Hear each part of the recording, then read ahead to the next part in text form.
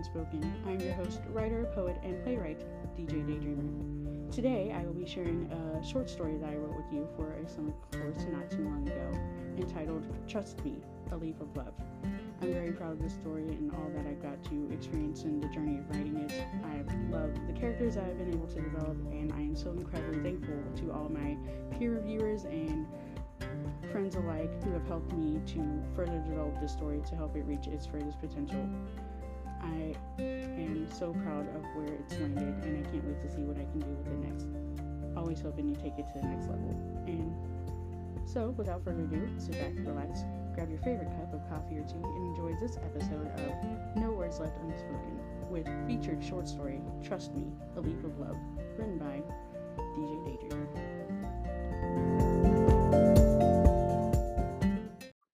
Trust Me, A Leap of Love. I am driving your car, she thought to herself. A year ago, I didn't even know you existed, and now I'm driving your car.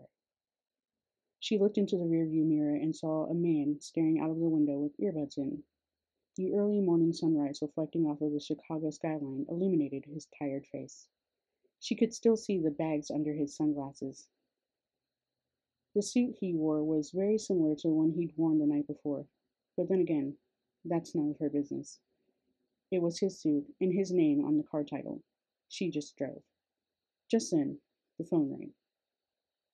Tommy, buddy, talk to me. What's today's schedule looking like?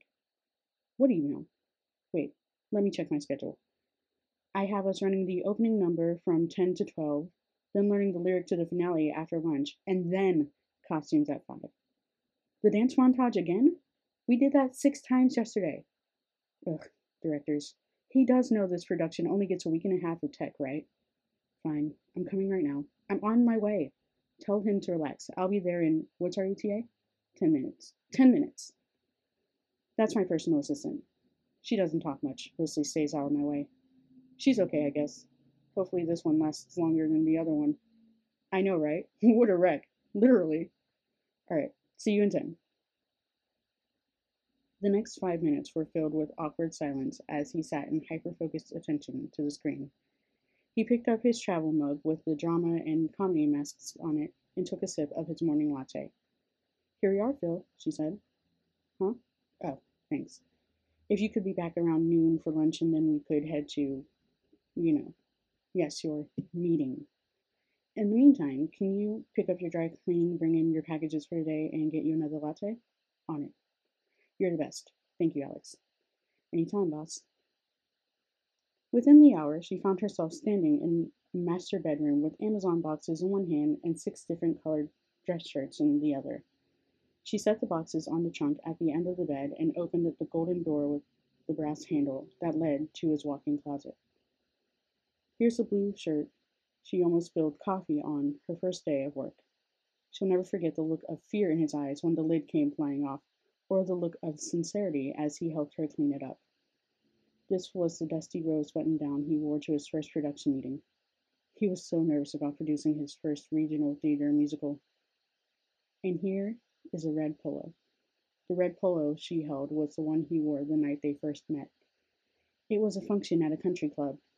He was in Boston on winter break before he made his way up to Aspen. There was a fireplace and eggnog. They talked about how he was looking for a new assistant. He never said what happened to the one before her. They had talked for hours, and he said he liked her. For the job. The job, of course. What else for? By the time she had completed her Starbucks run, it was time for her to make her way back to the theater. Right on time. Excellent. What would I do without you? Beats me, she said. You'd be less caffeinated for sure. Too true, he responded. If you don't mind my asking, what is this meeting for? I've been taking you once a month for the past 6 months, and you never did give me much detail. The details are boring, that's why, he responded. Nothing to worry your pretty little head about. What, you think a woman couldn't understand the ins and outs of business? That's so. That's not even close, he interrupted. Then what? She asked. Forget it. You know what you need to know. As long as we get there on time, that's all that matters. Fine. It's forgotten. While I'm out, Could you pick up your dinner, get the mail, and press your navy blazer? Done. Thanks. After the to-do list was completed, she made her way back to the parking lot where she dropped him off. She stood next to the rear passenger side door. She bent over to tie her shoe when there was a loud scream coming from the nearest building. She looked up and saw her boss's body hit the ground in the window. She ran inside to help. She ran up the flight of stairs. She burst through the door to see her boss lying on the floor with a puddle of blood under his head. Phil, what happened? What were you doing? What is this place? A physical therapy office. I see someone privately. For what?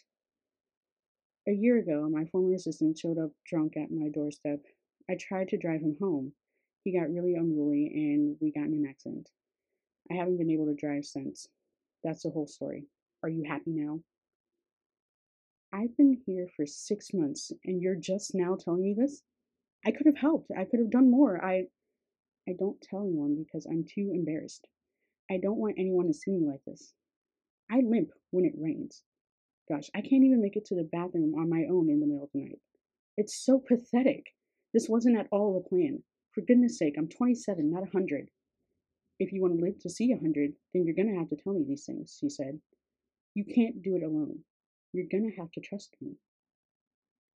Just then, Alex got a bandage for his head. As Alex lifted his head, her eyes met his, and she knew he liked her too. This time, for something else.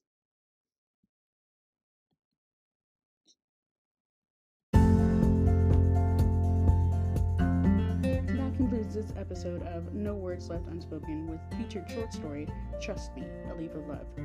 Thank you so much again for allowing me this opportunity to share another one of my original pieces with you. It has been an honor and a pleasure as always.